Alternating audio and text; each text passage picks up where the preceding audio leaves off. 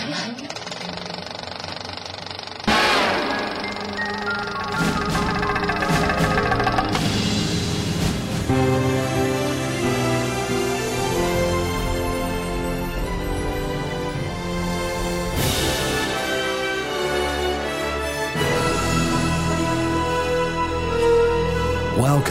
to the AV Podcast Movies Edition, presented by Phil Hinton.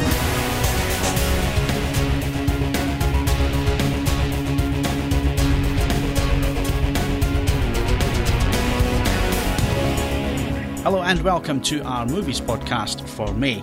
Coming up, we have the latest disc and cinema news. We'll also have a review of Wolverine at the cinema.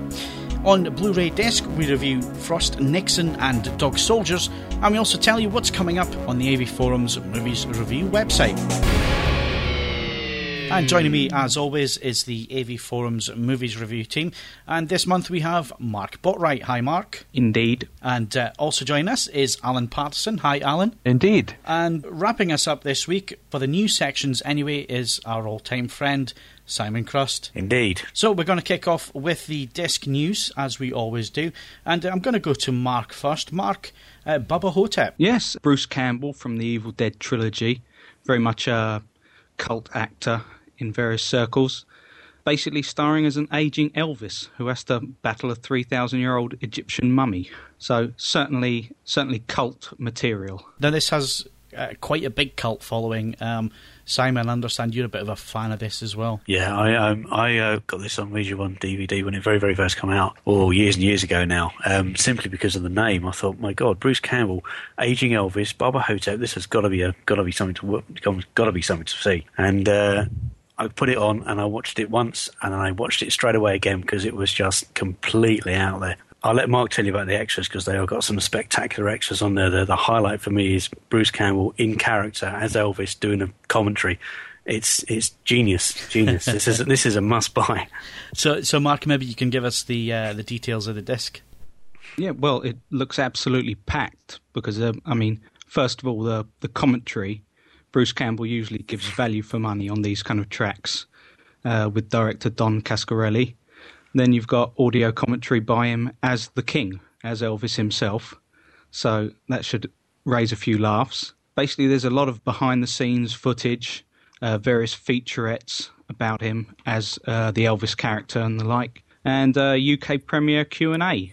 It's pretty packed disc, music video photo galleries just kind of filling out in between, but I think the main draw will be Bruce Campbell as Elvis giving an audio commentary. Yeah, that kind of sells it on its own, doesn't it? And what about the disc, transfer-wise and sound-wise? Okay, 1.85 to 1, obviously 1080p. It runs just under an hour and a half. It should be out UK disc 15th of June for about $19.99. So street price will probably be a bit below that. Certainly one fans of Bruce Campbell and the Evil Dead will be looking out for. Yep, it sounds like an excellent release. We'll move along to Alan. Alan, this one was supposed to be an all-out epic. It had huge names in the cast list, but it ended up being a little bit of a damp squib at the end of the day. Towering Inferno. Yeah, the Towering Inferno, in its day, 1974, you have to bear in mind that it came in the wake of such great disaster movies as The Poseidon Adventure and Earthquake, which had Censor Round and all that kind of thing. Now, the Towering Inferno was one about the world's tallest skyscraper, which had been built with the cheapest price. And really, it had great names. It had Fred Astaire, William Holden, Paul Newman and Steve McQueen. Also had Faye Dunaway in there. Good director, John Guillermin. But then again, one of these things, you get all the stars together, you get what appears to be a good story, and then it just didn't quite make it as a movie. You find that your attention wanders. I mean, even though it won 3 Academy Awards, mainly for special effects. When you see it nowadays, they kind of look a bit hokey. You can see back projection, but it's a thing of its time, really. And it was big movie in its day. This was back in '74. I remember it, and I never actually got to see it in the cinema. I saw it on the telly when it was 4:3, which kind of took a bit away from the movie because it was actually shot in CinemaScope 2.35:1. It's actually being released by 20th Century Fox. This is the American release, so 20th Century Fox are quite famous for releasing their American titles only as a Region A, but of late some of their older catalogue titles have been coming out, region free. So we could hope that maybe that's the case with this one. They've got a list price of $34.99 on this, and it's got a street date of July the 14th. It'll be interesting to see. It's quite a long movie. It's 165 minutes. It would be the first time for me to be able to see it in widescreen, and obviously the quality as its Blu-ray should be good enough to project, so it should look good on a big screen. I don't know what the sound flavour is going to be. I don't know if it's Dolby True HD or the DTS MA stuff. It'll be interesting to see. It's a movie that I actually had great hopes for at the time, and it certainly was built up big, but having seen it on the telly only, it didn't quite live up to my expectations. Maybe it'll be better on a big screen. So yeah, a 70s classic coming here, Alan. Should be interesting. Simon, you're going to tell us, we're moving away from films just slightly, a full series being released on Blu-ray, and it is a bit of a modern classic. Absolutely, Phil. Yes, and that's it's one of your favourites. I know that. This is the revamped version of Battlestar Galactica, and it's the entire series 1 to 5, coming to Blu-ray from Universal Studios on the 28th of July. Now, the list price is quite large at $349.98. Chances are we'll be able to get that a little bit cheaper throughout the web enough you shop around. However, even at that price, it's probably a bargain because the series is just astronomical. It's gone from strength to strength to strength to strength. Even the full series, which was suffered from the writers' strike, was cut very, very short. They still maintained the momentum, and the cliffhanger at the end of it was spectacular, and it's just gone particularly brilliant. 5 discs, 5 series, with plenty of material here. You've got commentaries, you've got documentaries, you've got featurettes, you've got deleted scenes. Presumably this is all the stuff that you could get on the DVD stuff, but then you further over and above that you have the HD content. You've got U-Control, the Oracle, which is an interactive guide to looking at the ships and characters. There's Battlestar Actual, a glossary of all the unique terms. What the freak, I would think that was probably meant to say frack, because that's their swear word that they use in the series, isn't it? What the frack happened to you, U-Control series. You can look through the history and connections of your characters. There's games, there's scenes, there's more featurettes. This is going to be a spectacular series. Spectacular Blu-ray. Comes to us at 1080p 1.78:1 with a 5.1 DTS HD lossless master audio. I can't wait for this one. I only hope we can review it on the site. Yeah, it's not having it, Phil. Yeah, let's just say it's going to be the first time that I spend over £100 on any disc. This is a must-own. I don't know if you other guys have seen the series, but for me, it was the drama that made the series. It wasn't the special effects. It wasn't the fact that it was a sci-fi series. I think it was the whole character development that went with it, and the characters that you actually cared about. Did any of you other guys catch this series? No, I'm still a great fan of the original series with Ben Cartwright. You would be. Mark?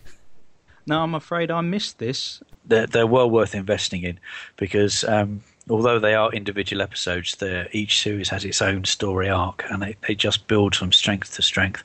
And like Phil says, the characters are just, you care about them. Even the little Weasley ones that you think, oh my god, I hope he gets squashed. You care about these people. It's fantastic. They each almost end on a cliffhanger. You have to watch them when you get them on DVD or Blu-ray, and you watch an episode. To turn it off and go to bed is so difficult. I don't know how people can watch it on Sky from week to week. It would just drive me absolutely crazy. Well, it did drive me crazy, but I just had to say, and I've got to say, it's one of the best payoffs ever with the last episode. we're not going to give anything away, but they did the right thing. Whereas some series in the past, they've been a bit of a damp squib when it comes to the end, or they don't fulfil what the fans want. I think it's been universally liked by all fans, so they really have finished the series on a high. So I'm really looking forward to that one. Anyway, let's get back to the films, and another bit of a classic, cult classic, With Neil and I, Mark. Yep, very much a classic. I'm sure a lot of people will be pleased to see this coming to Blu-ray finally.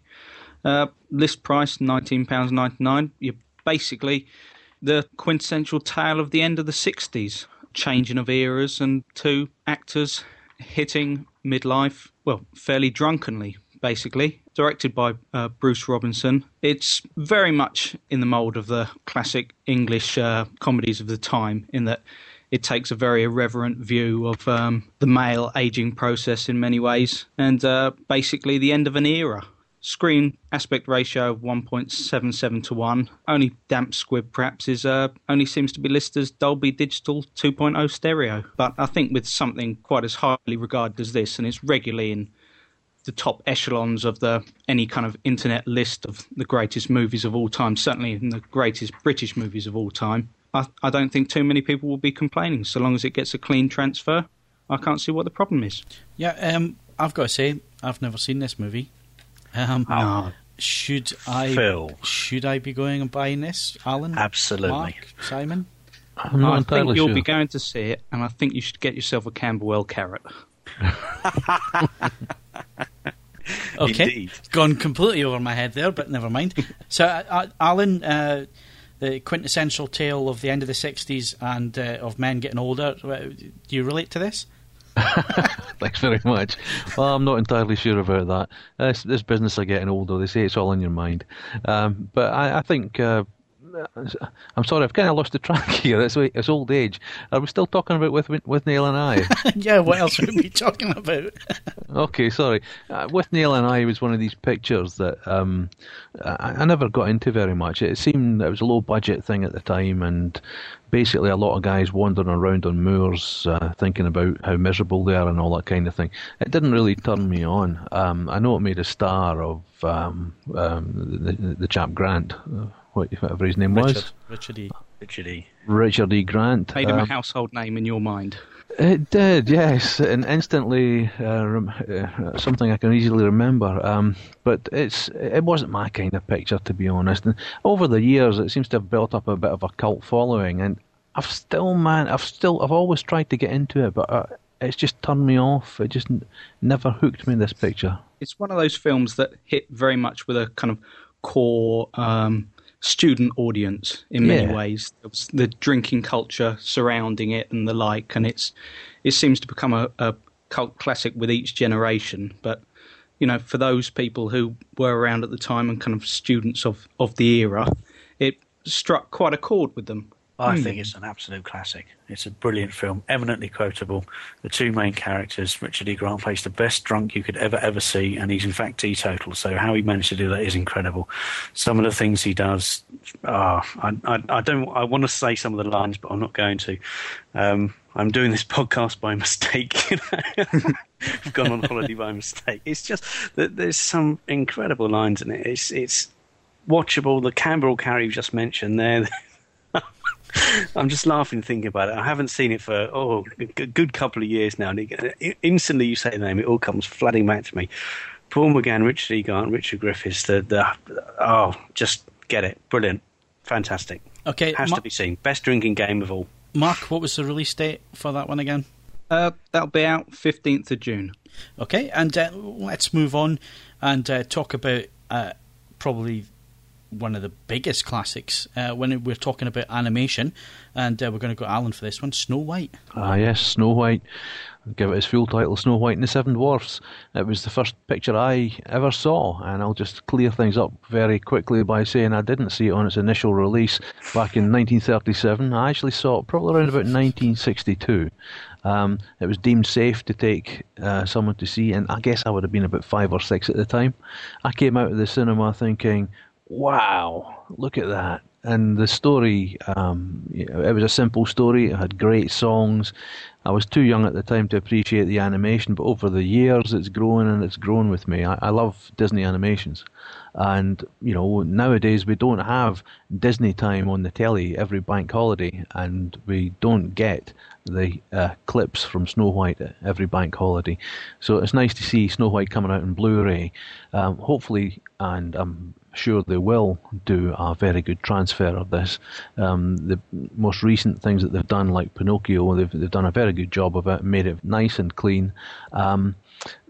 I felt with Pinocchio maybe they took some of the atmosphere out, but Snow White, going back to the original material, they should do a very nice clean-up job on it. It's again, we're going to have this in the original format. It's quoted as 1.37 to 1, which I think is wrong. It should actually be 1.33 to 1, because only silent films are made in 1.37 to 1. I don't know about the sound. I'm sure they'll remix it into one of the more recent digital formats. It's something for everyone who loves Disney, who remembers Disney as they've grown up through their childhood and have a great affection for it. I'll bet it's got piles and piles of extra features, the sort of thing that reviewers just love to do. And it's coming out, actually, it's a few months before it comes out. It doesn't come out until October the 6th. They've got a list price of $39.99, as we're talking about the American disc here. 83 minutes long, not terribly long for a film, but pretty long for an animation.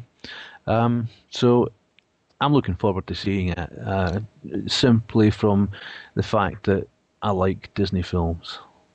I don't think so. They're pretty much timeless, aren't they? Yeah. They were made to be viewed by children of all ages, and I think you can still do that.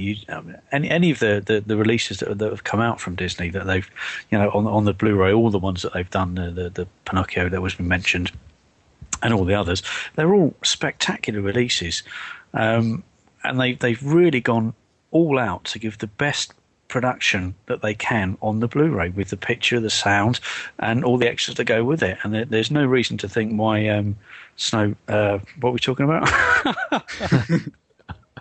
Snow White and the Seven Dwarfs. Snow White. No reason to think why Snow White and the Seven Dwarfs isn't going to be given exactly the same treatment. I just hope we don't have the same sort of arguments that were rife on the web about if they've altered the colour or the aspect ratio, because Disney, surely, if anyone knows what a Disney film looks like, it's Disney. Yeah, but given that he's been dead for several years, though. Yeah. But we will get the arguments about the aspect ratio, because that happens every time. And, you've just got to realise that the best version of a film is in the same format that it was made. Disney tried to pander to the widescreen generation with Pinocchio by providing a kind of a graphic element that they could overlay on top of the picture, so that you didn't have black bars either side of the 4:3 image on a widescreen telly. I just think, let's see it the way it was made. Yeah, you just have to look at the forums to see the type of arguments that go on around these, but like you say, you've got to see it as it was intended to be seen, and even that causes arguments amongst people. So you can't please everybody all the time. But moving from Snow White to Trainspotting, you can see the link there. And Simon, you're going to tell us about the Ultimate Collector's Edition coming out in Blu-ray. Well, Phil, I will tell you about Trainspotting. Indeed I will, because I know it's another film very close to your heart, because you just live down the road from where it was filmed, I believe. Is that correct? Well, actually, it was filmed. It's supposed to be in Edinburgh, and most of it was filmed in Glasgow, believe it or not. But yes, it is one of my all-time favourites. But please tell us a bit more about the disc, and a little bit more about it. Okay, this is a UK release. It's coming to Blu-ray on the 1st of June from 4DVD, which I think is an offshoot of Film 4. Again, plenty of extras. There's a 40-minute feature of the memories of Trainspotting, which forgive me if I get this wrong, but I think that's a new feature, not been seen before. We've got deleted scenes, there's looks of the film now and then, sounds of the film now and then, the beginning, archive interviews with the writer Irving Walsh, Behind the Needle, obviously something about the drugs and the this is a very anti-drug film, and anyone who says it promotes drugs is completely wrong and haven't seen it, or is completely taken the wrong message from it. It doesn't promote drugs in any way, shape or form.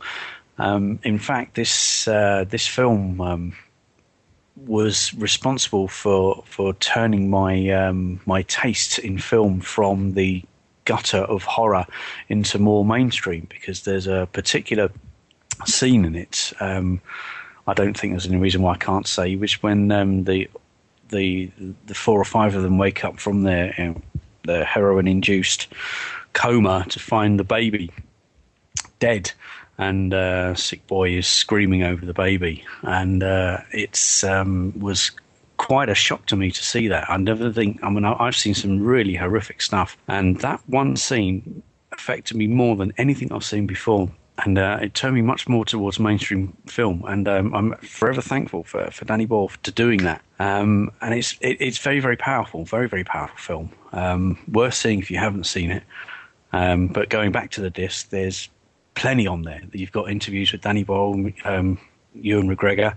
There's Cannes, because it won all sorts of awards at Cannes. There's the snapshot there, the Vox Pops, there's trailers, there's galleries, there's commentaries. This looks to be a major, major release coming to the UK and not to the US at the moment, I believe. That's going to be £21.99 on the 1st of June.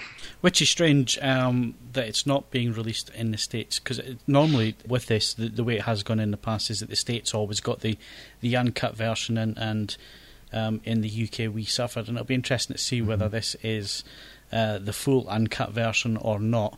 Do you know what will be interesting for me on this movie? I remember one scene, the dirtiest toilet in Glasgow, or I guess it's meant to be the dirtiest toilet in Edinburgh. When I think it was on VHS, and I had just got my first surround sound amplifier, you could hear the flies flying around the toilet, around your head. Yeah.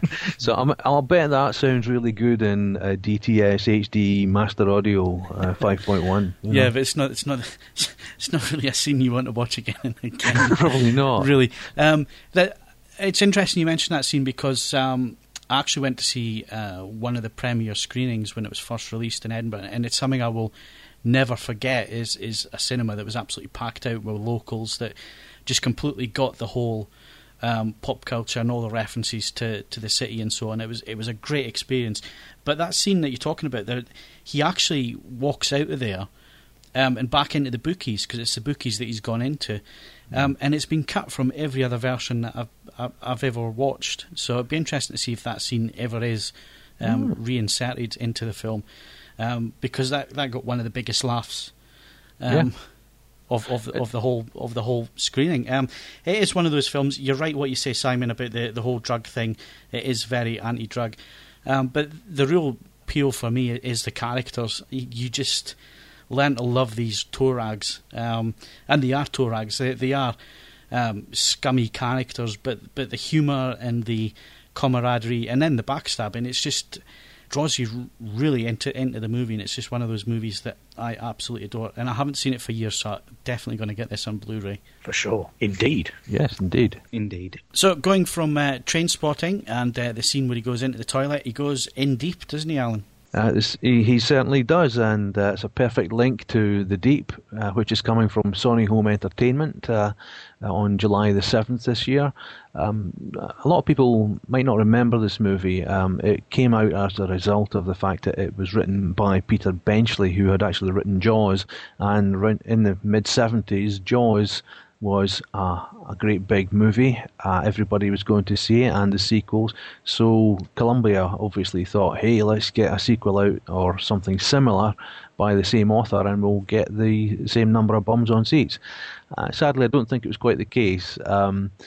it was an interesting enough film. It starred Nick Nolte, Jacqueline Bisset, Louis Gossett Jr. and Robert Shaw. It was about a couple of holiday makers who go scuba diving, and they come across a wreck which has ampules of drugs in it, and it's all about the machinations of the Louis Gossett Jr.'s character to try and get hold of all the drugs. There's giant eels. There's various bits of fights and violence, and there's a very scary cycle chase, if you can imagine a cycle chase being scary. It's a movie. It didn't actually entertain, I felt at the time, and I think that was probably the biggest criticism of it. But it was quite scary. The characters weren't superheroes at all. They were everyday people. And the one main reason to watch this movie is to see Jacqueline Bisset in a wet T-shirt with very little else on. And that's my memory of that movie that will stay with me forever. It was shot quite nicely in CinemaScope 2.35:1 on a 1080p transfer. It should be good because it looked good. Hopefully they'll do a nice transfer of it, and the sound's going to be a Dolby True HD 5.1 surround. So it would be nice to see that movie again, if only to sort of transport myself back to 1977 and see Jacqueline Bisset again, you know. Boyhood wet dreams. Yes, you could say that. Okay, well, I think that wraps up our disc news for this month, and we're going to be back in a few seconds with the cinema news. The latest news, the biggest features, and the best reviews. This is the AV Forums podcast. So we're going to kick in straight away with the cinema news and what's coming to the big screen this month. To kick us off, it's a sequel, although not a direct sequel, if I remember rightly. Angels and Demons. Tell us all about it, Alan. Angels and Demons, as you say, is the follow-up to the Da Vinci Code. Basically, Tom Hanks reprises his role as Robert Langdon, and he's summoned to the Vatican City to investigate a murder. He discovers it's more than just a simple murder, because the most powerful underground organisation in history is involved, the Illuminati. The trailer looks very, very good, but then again, they always do.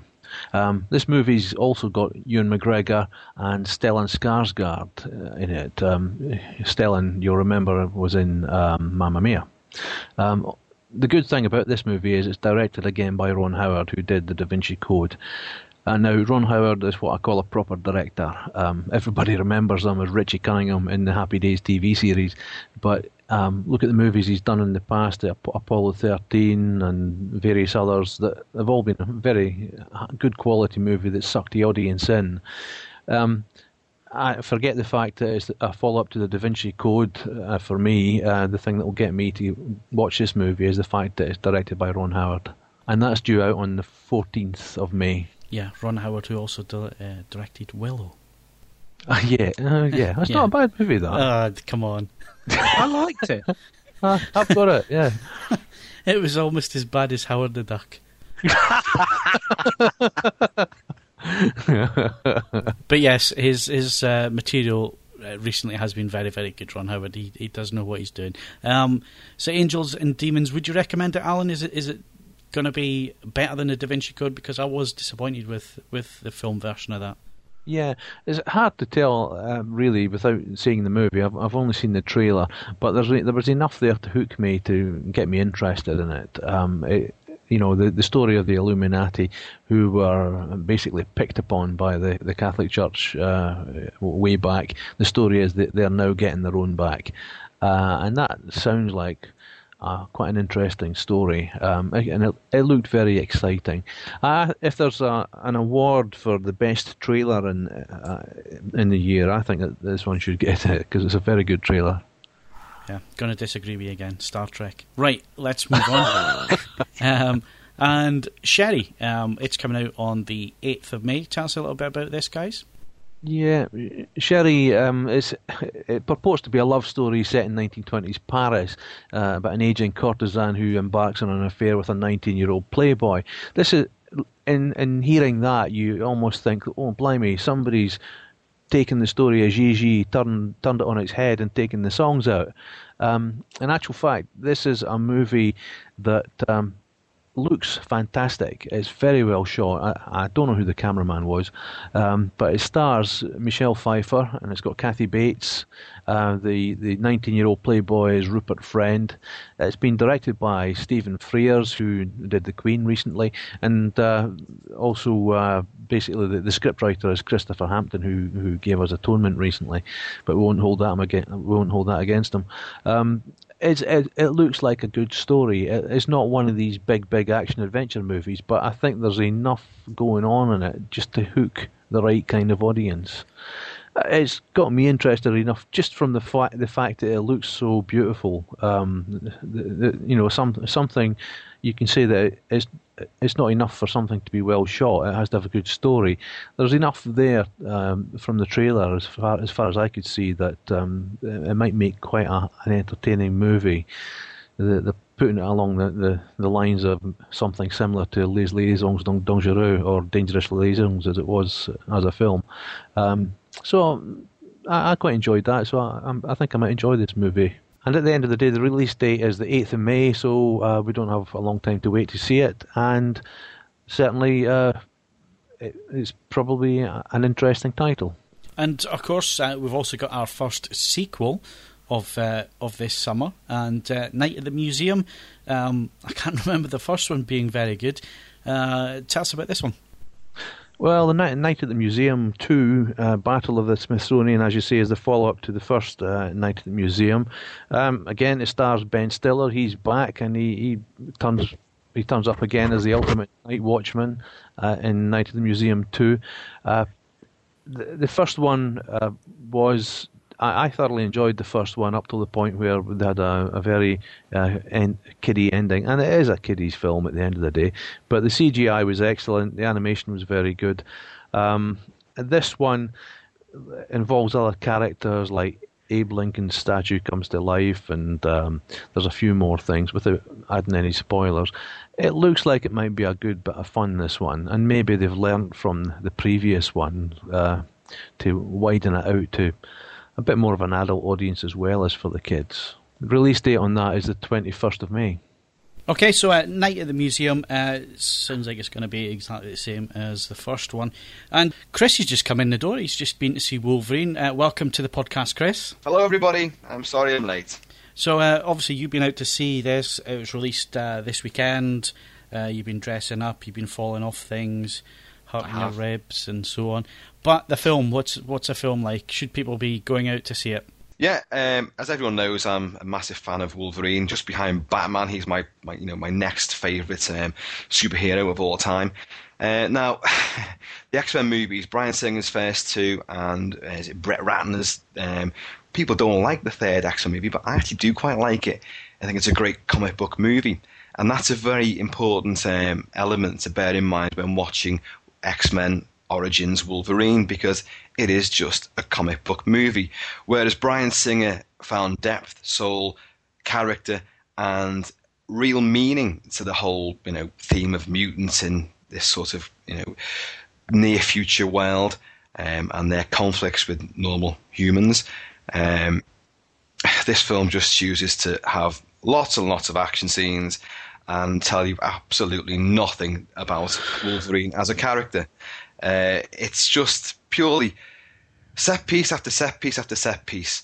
You have, like Watchmen, you have a fantastic opening title sequence, which again is elaborate, tricksy, visually splendid, and it shows Wolverine, at the time just Logan, hasn't inherited the name Wolverine as yet, and his half-brother Victor Creed, who we all know becomes Sabretooth. And the two of them go through all the wars that North America has ever gone through, even though they're Canadians. They still fight in the American Civil War, they still fight on D-Day, in the First World War, and Vietnam. And it's a great, tremendous sequence. It's bravura, it's visually inventive, and it's pretty violent. And it does what it says on the tin. These two guys are killing machines.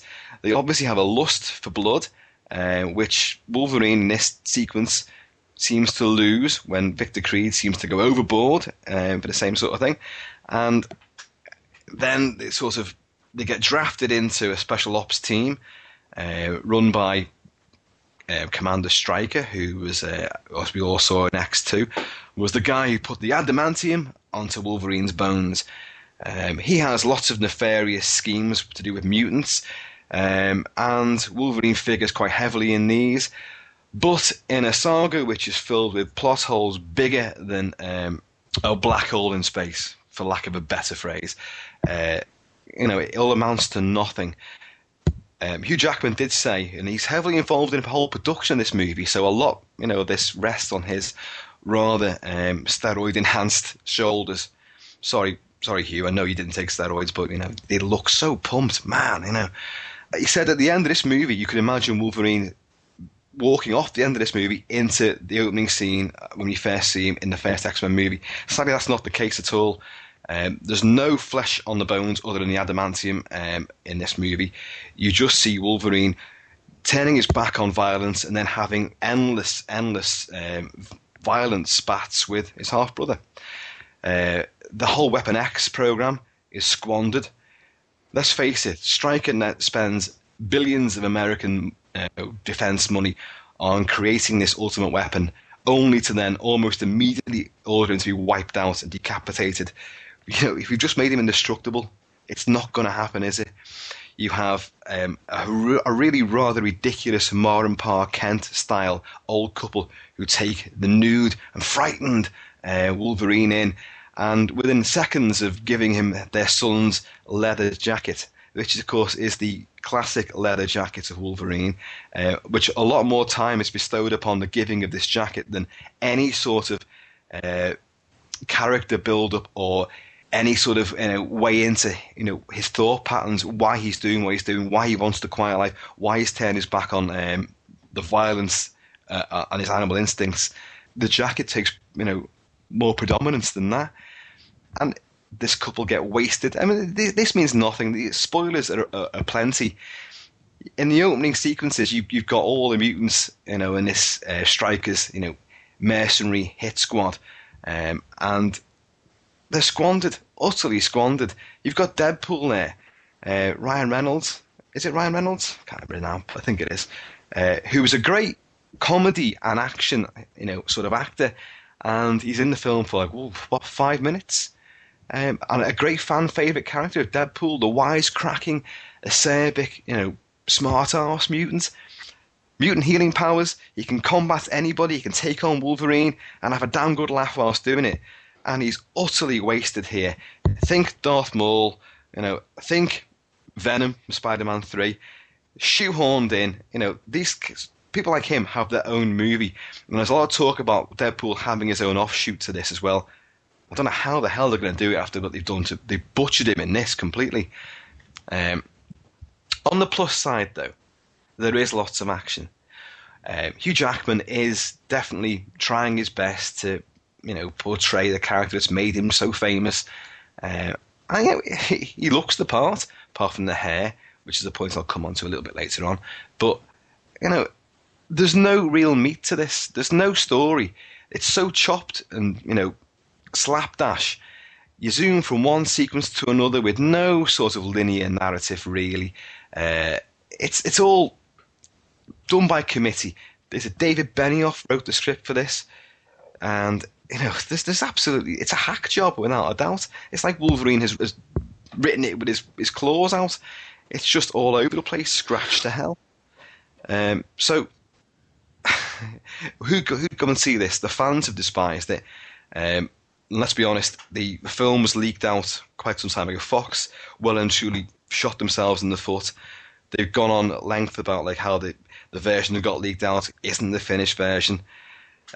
Plenty out there who've seen that version and are now seen a cinema print know that there was not a lot of difference in it, really. So they've just seemed to have given up on it. The effects are, I'd say, 60-40. 60% of them are good, 40% are quite woeful. There's a lot of matte shots in there. There's a lot of really crazy-looking effects which don't look fully rendered. And the film looks pretty grainy as well, which I was quite surprised about. I thought it'd be a bit more of a spangly sort of aesthetic to it, but it didn't have that.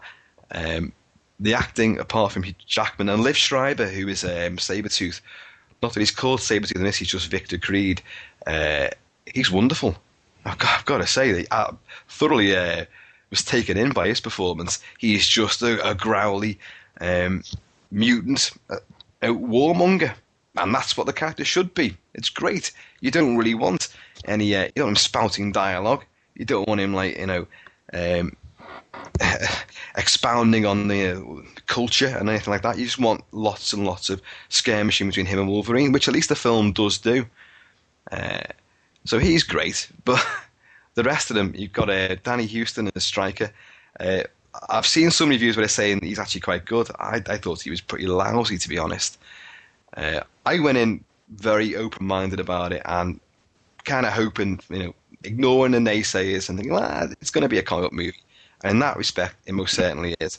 So if you go in as a non-fan with your brain switched off and just wanting macho carnage and, berserker rages, yeah, you'll be fairly happy.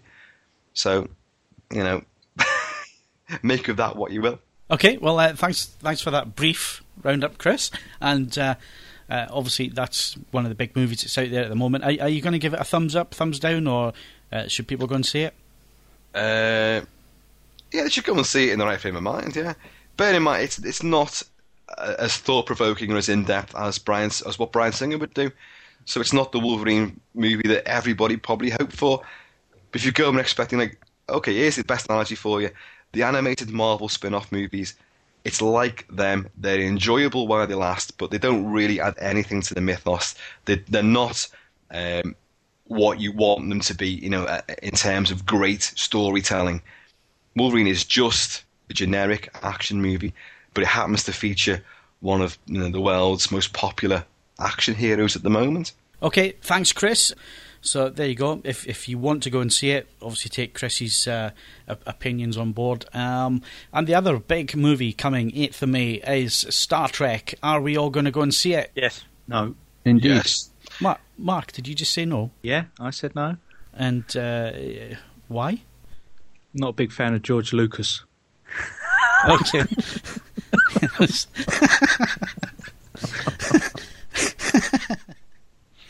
Yeah. Okay. It just looks a little bit too much like, for me, Dawson's Creek in space. It's. I think they've lost some of the character of the actors. With they're all too good looking, and there's inevitably going to be a happy ending. And I'd prefer to see William Shatner bloated and alone.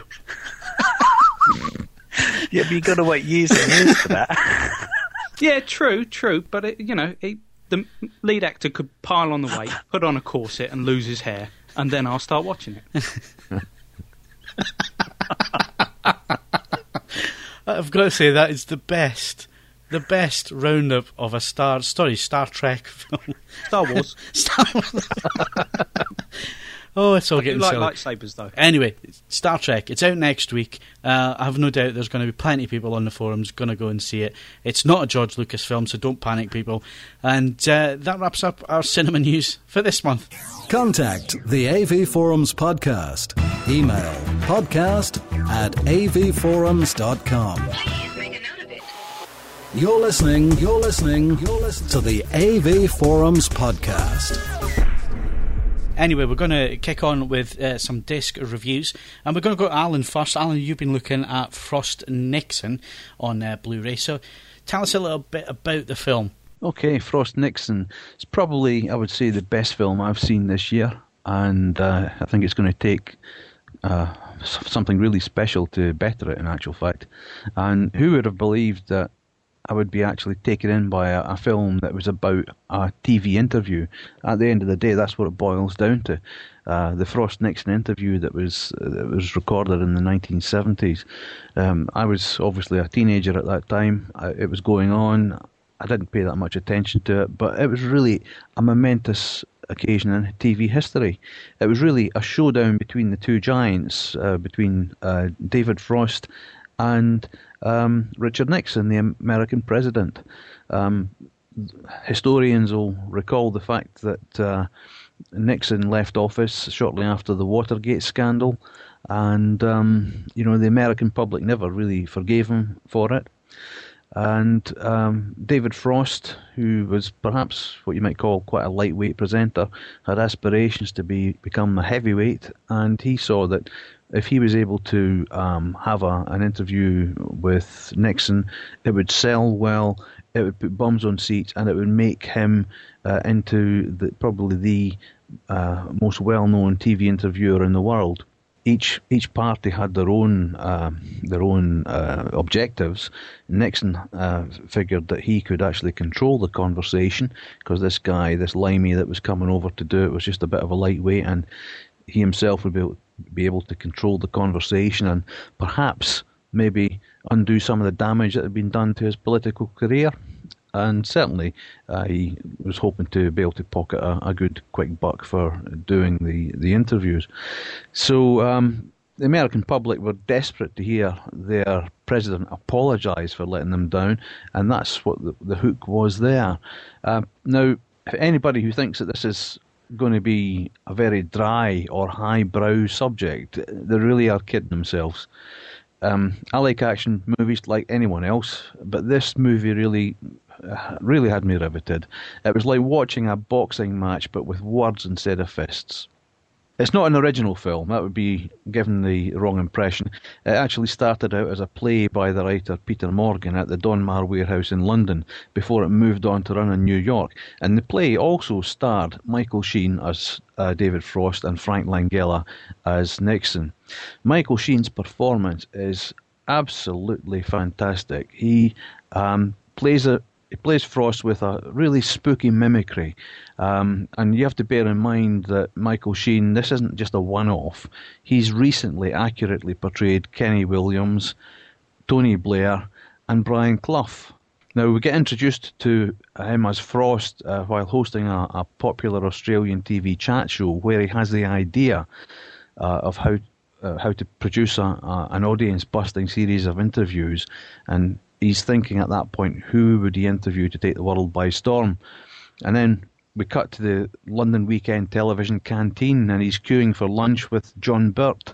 And that's the same John Birt that's the former Director General of the BBC. At that time, he was a young, upwardly mobile producer.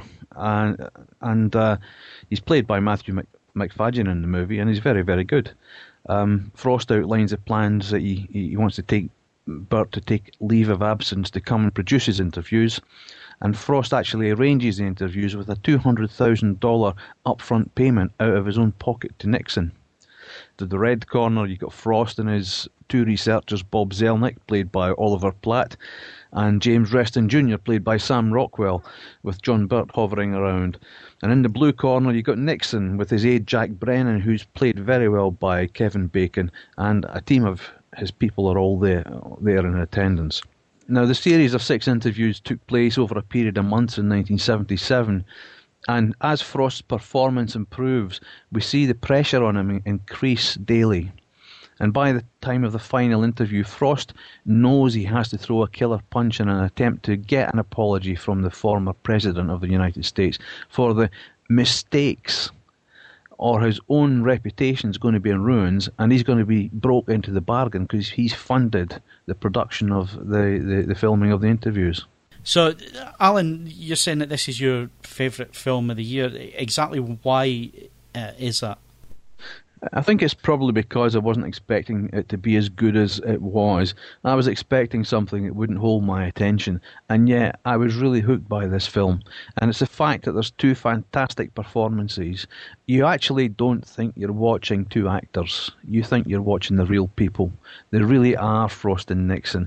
And we hear a much hackneyed modern phrase. People say he really does inhabit the role. And I try not to use that, but at the end of the day, I have to come back to that phrase because it's the only thing I can think of that describes it. Not only does Michael Sheen inhabit the role of Frost, the same applies to Frank Langella and Nixon, but at the end of the day, I think Frank Langella's performance is the better.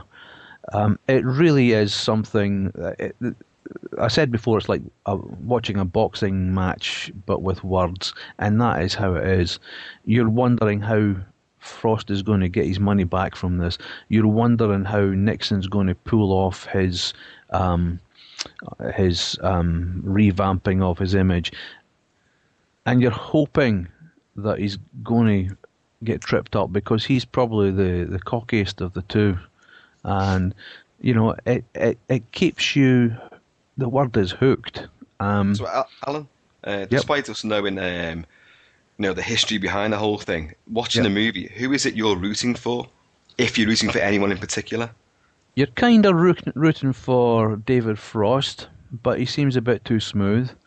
But then again, I had certain sympathies for Nixon because he seemed like a nice guy, or the way he was portrayed, he seemed like a nice guy, and you didn't want to see this man who had basically given his whole life to his country, who got tripped up by a couple of events and maybe making the wrong decision. But at the end of the day, you couldn't take away from the fact that he was a great statesman and a great PR man, and he handled himself in interviews tremendously well.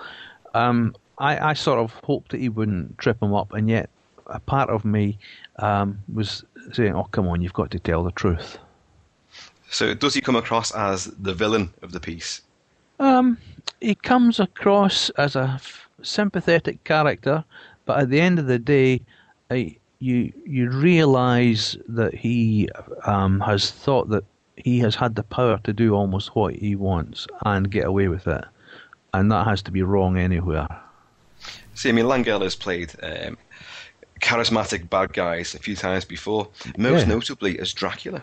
I remember that well. A seductive, but also very, very obviously evil and manipulative sort of person. So, he has got a pedigree with this kind of thing anyway. Yeah. But he's in this role, he's just not... He doesn't come across as the out-and-out bad guy. He comes across as perhaps maybe the president's just a little bit mad, like he can't remember what he's done and things like that. Well, there's been a few of those. Oh, yes. who genuinely can't remember what they've done. So, Alan, is there quite a bit of dramatic license being taken with this, or how close do you think it is to what actually happened? Well, I've no doubt at all that they've taken some poetic license with reality, but it's all done in the best possible taste, you might say. Fantastic. Yeah. In order to bring out the drama, basically, if you're making a movie, say you were filming a documentary, you could perhaps be filming for a year, and you would just take the little snippets out and jam them together to make your 50-minute documentary that were the best bits. And this is what they've done with this. They've taken the salient points out just enough to make it work, to give you the story. And bear in mind also it was a play before it was a movie, so it was mostly written, albeit some of the scenes from the play weren't used in the final film. But I have to say it's a cracking movie, and it comes down to the fact, again, it's done by one of my favourite modern directors, Ron Howard. He knows how to make people become involved by humanness, and that's probably not a word, but he understands what makes people like, care for, relate to, become involved with characters, and that's through their humanness, the fact that they do things that perhaps we do, or perhaps seeing ourselves in the similar position, we might have done the same thing. And it takes that as special for me as a director. There are so many directors these days who, if in doubt, let's have a bit of fancy camera work, let's have a bit of CGI here, let's bump up the music, let's cut it like a pop video. For Christ's sake, just tell the story well. That's what I say, Yeah, and just me playing Frost for a second, and you can be Nixon. Alan, who are you trying to kid? A teenager in the 70s? Yeah, well, I know. I keep saying that. Nobody believes me, But I was about 1977. I would have been 17. Yeah. And we all know it was Forrest Gump that made the phone call about Watergate as well, wasn't it? So, that's right. There we go. So, in terms of a Blu-ray disc, how does it stack up, picture and sound wise? Well, the picture is very, very good indeed. That's something that could really have sunk it if it hadn't been good. At the end of the day, it's a 1080p VC1 transfer, and it's framed at 2.35:1. The other thing I would point out to viewers here is that this movie, the American disc, is also region-free, which is rather nice to know. Skin tones in the interview room look good. I say that because there's very directional lighting used. You have light from a source like a broad source, like a window, and it casts shadows. And because of this, black levels are very important. They're nice and deep. The image is pin sharp as well. And one thing I noticed is during the interviews, a piece of dust would be picked out by some of the lighting, and you would see it floating in the air. And it was such a sharp image and so almost 3D that you felt I had to resist the temptation to reach out and grab that bit of dust.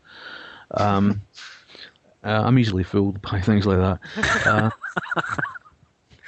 So in the final interview, you can actually see the sweat on Nixon's top lip. It's easy to see, and the sharpness really aids believability for this, because the secret of a kind of a two-hander like this is all to do with the eyes. And as we can focus clearly on the eyes, we're looking for signs that either character's lying, bluffing, or being sincere. Grain, there's a bit of grain visible, but it's where you're meant to see it, because the supporting characters, the guy who plays John Burt and the two researchers, they're actually filmed in a piece to camera, and that's inserted into the movie. It's meant to be actuality, and it's grainy. It's been made to look like a bit 16mm, and it looks good. And you're actually their characters are being embedded into the movie, so you're not seeing them as an actor playing a character. You're seeing them as the character. Period TV footage that's used, obviously it's grainy because it's been blown up to fill the widescreen frame. It's meant to look like that. This really is a transfer that's very, very pleasing to watch. I was very impressed with this. The sound, well, bear in mind, this is a film that really relies upon dialogue being crisp and clean. If it's muddy, that would have ruined the whole film.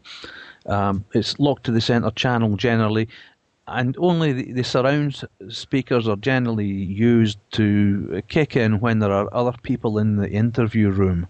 When they're setting up shots and all that kind of stuff, you can hear them on the surrounds. And also exteriors, when a car goes left to right, you get the surrounds being used for that. Nothing flashier than that. A wee bit of ambience to help involve us in the scene.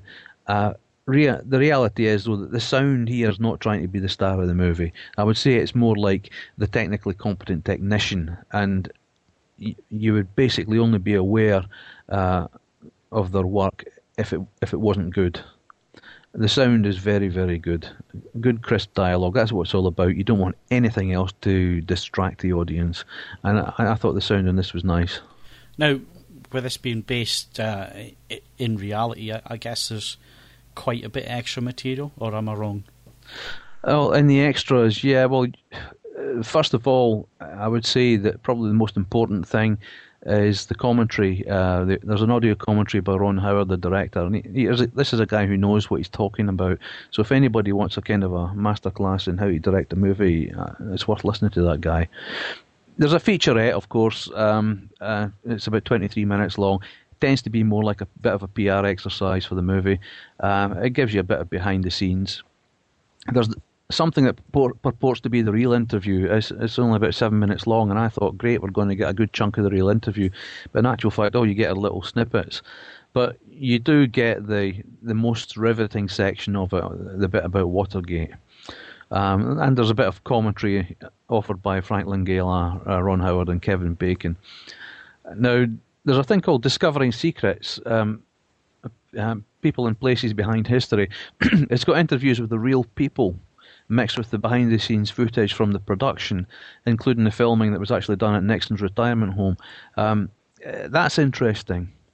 The other thing is the Nixon Library. The Nixon Library is a place in America which is actually based next to his childhood home and also next to his grave. And it's staffed by people who actually worked with Nixon while he was alive. And these people actually, they helped the production tremendously. So it's nice to hear it almost from the horse's mouth. You got deleted scenes as usual, about 30 minutes worth. And there are historical elements in there that, there's a running feature that focuses on the history behind the movie. It's one of the U-Control things called the Nixon Chronicles, and it's got footage of the president, including clips from the real interviews, and it's mixed with the historical facts that, you get text blocks that pop up.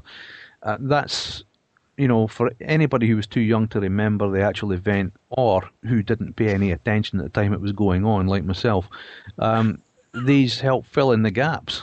I was just wondering whether you felt that Langell's portrayal of Nixon was comparable to Anthony Hopkins playing the same role. Yeah, I never actually saw the Anthony Hopkins version, but looking at it objectively, you got two actors, very experienced actors, at the tops of their tree, or the top of their tree. And for me, the thing that comes out of it is to whether someone is believable. And if at the time you're sitting there watching the movie and you're thinking, wow, this is a brilliant performance, there's something wrong there because you're seeing it as a performance. If you're sitting watching the movie, just not questioning it at all, your disbelief has been totally suspended. You believe that you're actually watching the real person. To me, that defines a really good performance, a really good actor. And I think Sorry, I was just going to say, is he portrayed more Machiavellian or flawed, as in Stone's film? Flawed, perhaps, yes. He doesn't come across as someone who was planning to do anything evil. It's just that he had to react and deal with situations as they occurred. And his character says that he resents not having gone into Cambodia earlier and, perhaps saving a few more Americans' lives. And he's ultimately totally believable when he says that. It's in his eyes. Just one thing about Michael Sheen and the fact that he's so good at your buzz phrase, inhabiting the role of his characters. I just want you to know that I can portray Maximus, Wolverine, Mad Max, Martin Riggs, James Bond, all of them within the same day, and very, very convincingly.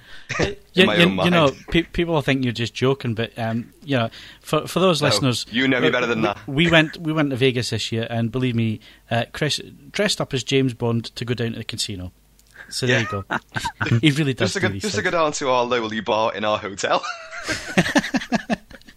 Anyway, Alan, thanks very much for the review. I take it this is a big thumbs up from you? I would say there's only one phrase I could use to describe this movie. One little word: wow. There you go. From the cat's mouth. So let's move on. We've got Mr. Mouth here again this month, and it's review time, so everybody can go and make a cup of coffee. I got a minute. Mr. Mouth has just been on. I can't possibly compete with that. He delivers the most thorough verbal reviews I've ever heard. I've got to say, I just mumble and forget where I'm going with it. I forget the film I've been talking about usually whilst I'm discussing it. He speaks like I write. Right. I bow down to him and his immense verbiage. Okay, Chris, we're going to talk about Dog Soldiers. I am not worthy. Sorry? You're not worthy? I am not worthy. Okay. Dog Soldiers, you've been looking at this one. Tell us a little bit about the film. I think everybody here's seen it, but tell the listeners about the film very briefly. It's an unparalleled cult classic, a low-budget schlocker from the hometown, from Britain. It's great homegrown talent. It's the first full-length feature from Neil Marshall, who is certainly one of the most enthusiastic film fans who's turned a filmmaker that I've ever come across. Wonderful stuff. His first two major movies, this and The Descent, were absolutely fantastic stuff. I've reviewed them both. I've reviewed Descent a couple of times on standard and on Blu-ray, and that was leaps and bounds ahead of Dog Soldiers. But Dog Soldiers, going back to it now, it's wonderful stuff. It's a group of British soldiers, squaddies, get put onto a training exercise in the Scottish Highlands, and unbeknownst to them, they're obviously being set up by special ops who have intentions of capturing a werewolf, which happens to be running amok up in the Highlands and chomping down on campers. Of course, we now know that there isn't just one werewolf, there's quite a few of them, and these poor guys get dropped into a tooth and claw hellhole and have to use all their wits and their training to survive.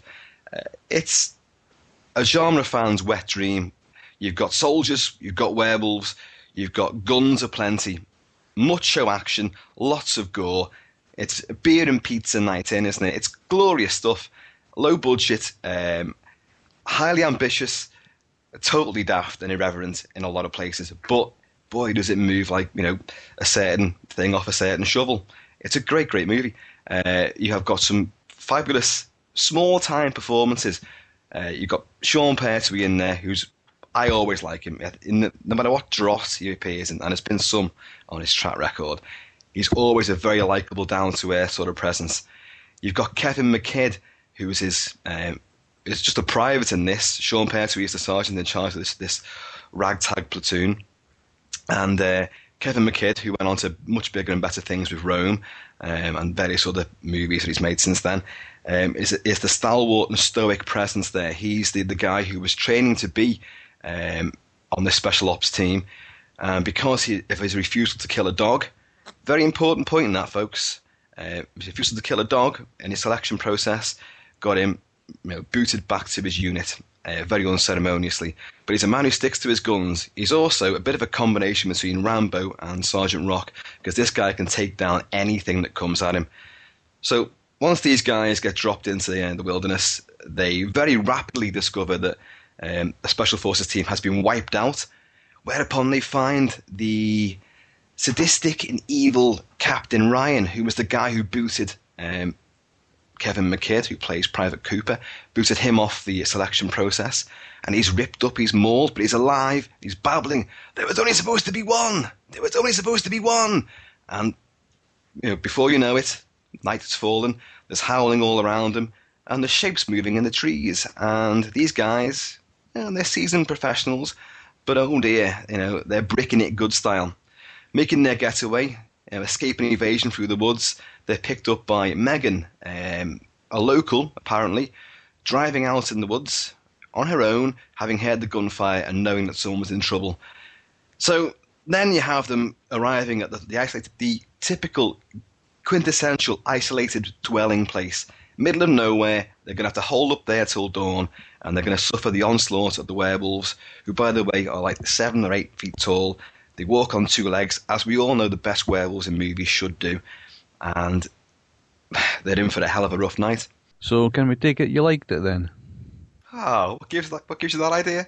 Yeah, it's great. It's a good, fun genre movie. And you can't beat low-budget enthusiasm. When it works great like this, it usually is the mark of big things to come. Sam Raimi, John Carpenter, the list is endless for mavericks like this who just come out of nowhere, have been weaned on movies, know their stuff. Of course, Marshall went on to make Doomsday, after me saying he was the great British hope for horror. So, and his new one, of course, is Centurion, which is, it's got to be, he's obviously taken this from the early scenes from Gladiator. He's got a group of Roman soldiers who are cut off behind enemy lines and have to fight their way back through. It's like he wants to bolt his name onto every genre going, instead of just sticking to the ones that have made his name. Chris, obviously there's a lot of handheld work going on here, very grainy image. lot of stuff out of focus and so on. Do you think that adds to the feel of the picture? Do you think it gives it that atmosphere? Yeah, I do. Yeah, the film looks grimy, it looks dirty, it looks grubby. You're down in the trenches with these guys. It's a long, misty, horrible, cold night, and you get that feel. There's not much light in the area. If you excuse the day for night shooting that he's done with some of the early evening sequences, but yeah, it's a very grubby looking image. It always has been, and I think what you're getting at here is how does it look on Blu-ray? And the simple answer is it looks bloody awful on Blu-ray. But that bloody awful is how it should look, which is a great big irony, because people are going to be looking at this and buying this in a lot of cases with the expectation of seeing a nice cleaned up source print, a sharper image, a lot more detail, and quite simply they're not going to get it. If you put this on to someone who doesn't know, they're going to think, well, that's just a standard disc. It's not 1080p. And the thing is, it is 1080p. It is the same thing, and detail just can't be enhanced that much. There is a little bit more, but it's really nothing to write home about. There's no depth to the image. There's no three-dimensionality to it. So you reckon that's what the director was aiming for, like a low-budget kind of 16mm blow-up kind of effect? I think he was, but I also think he didn't have much of a choice, because he wasn't... I mean, you know more about cameras and stuff that can be used, and what kind of budget you'd need to have them. But this was like shooting on from the hoof, wasn't it? When he made this, it was almost guerrilla filming. So whether he couldn't really get the equipment he needed, I'm not entirely sure. I can't quite remember, because I've heard commentaries, but I'm not entirely sure what the real saga behind it was. I would presume he likes the idea of it being gritty, dirty, and very sort of muddy looking. And it certainly fits the tale, without a doubt. I would say that he's done this on purpose then.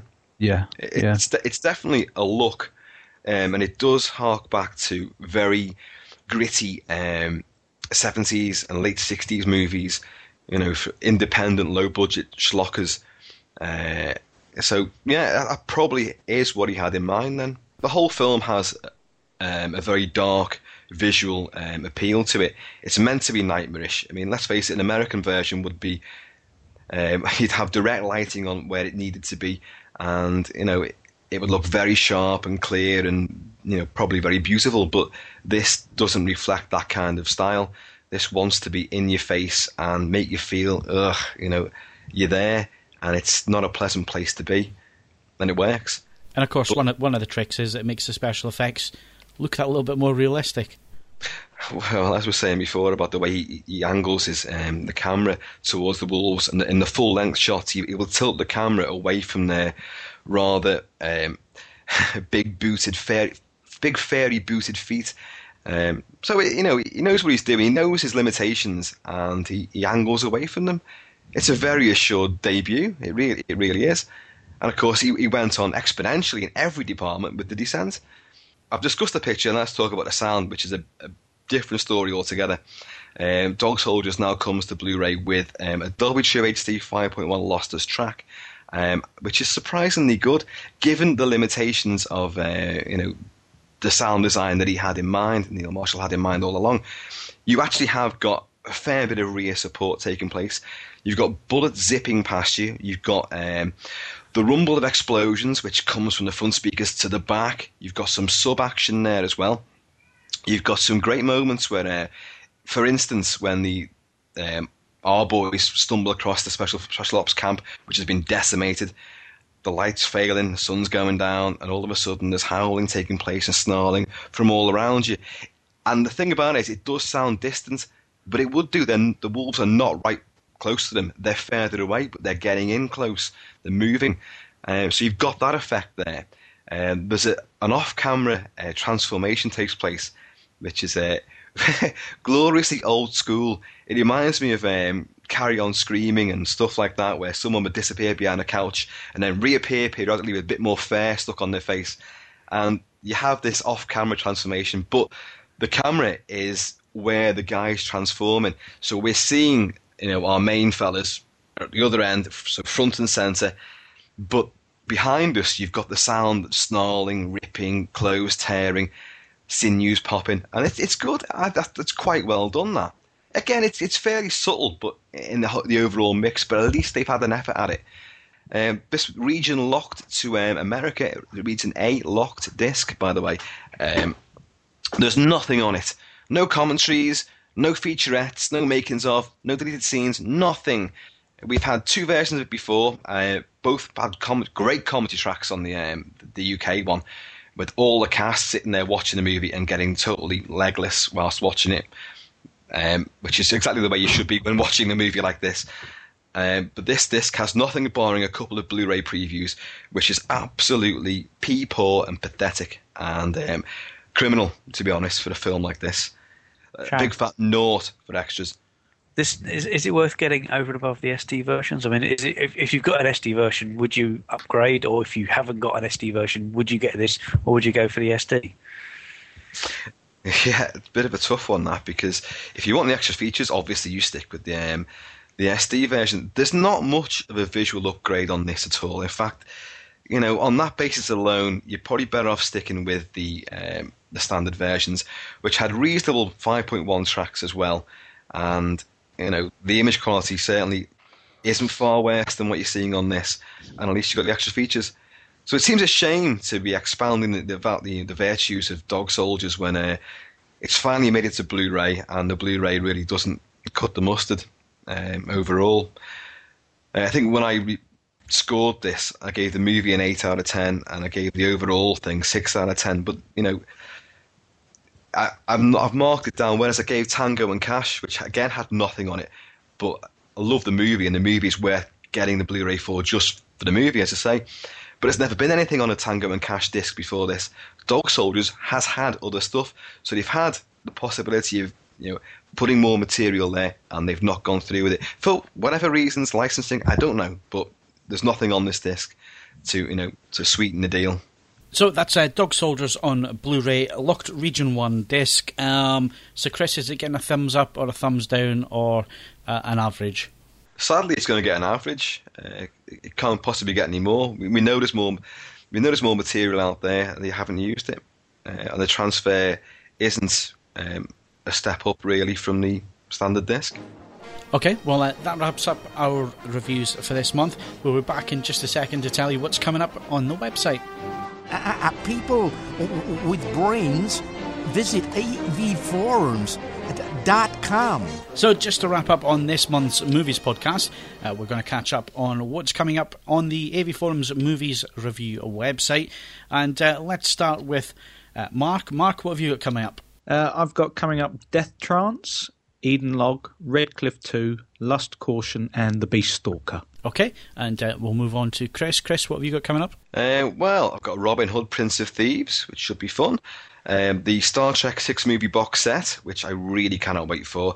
And best of all, The Good, the Bad and the Ugly, long postponed, long delayed. Finally, I'm going to get a chance to have a look at that on Blu-ray and give you the SP on that one. And Alan, what have you got coming up? Very nice selection this month. It starts off with The Curious Case of Benjamin Button. That's the Criterion edition I've got coming. I'm looking forward to that. I've got Grease, one of my favourite musicals. The Man with the Golden Gun, Roger Moore as James Bond. License to Kill, Tim Dalton as James Bond. And Valkyrie, the Tom Cruise movie about the attempt of the generals to kill off Hitler during the war. Really looking forward to seeing that bunch of titles. And just to wrap up, Simon, what has everybody else got? Okay, Keith will be looking at Fox release, UK release of Silence of the Lambs. He's also looking at the Sony UK release of £7. And for the SD fans out there, he's got a trilogy, Scorpion Prisoner trilogy from Eureka. Imran's looking at Taken. We've got Kaz looking at Enemy at the Gates, Driven to Kill, Spy Game, and another release of Children of Men. This will be the American release. And he's looking at the Skynet edition of Terminator 2. Okay, well, that's what's coming up on the Movies Review website this month. It's www.avforums.com/movies. Go and read the guys' reviews. Also, stay in touch with what's happening on AV Forums, including all the new reviews as they are posted. That's on our Twitter page, which is twitter.com/AV Forums. And if you want to send us an email about anything that we've discussed in this podcast, or your thoughts on what's coming up movie-wise in the summer, then send us an email to podcast@avforums.com. So all it leaves me to do is to thank the AV Forums review team for their time this evening and their thoughts and reviews. And join us again next month for another Movies podcast. The AV Podcast was presented by Phil Hinton. Original music by Andrew Bassett and Richard Cosgrove. The AV Podcast was mixed and produced by Phil Hinton, and the senior producer was Stuart Wright. All content, including sound clips and music, is copyright material and featured for promotional use only. The AV Podcast is copyright M2M Limited.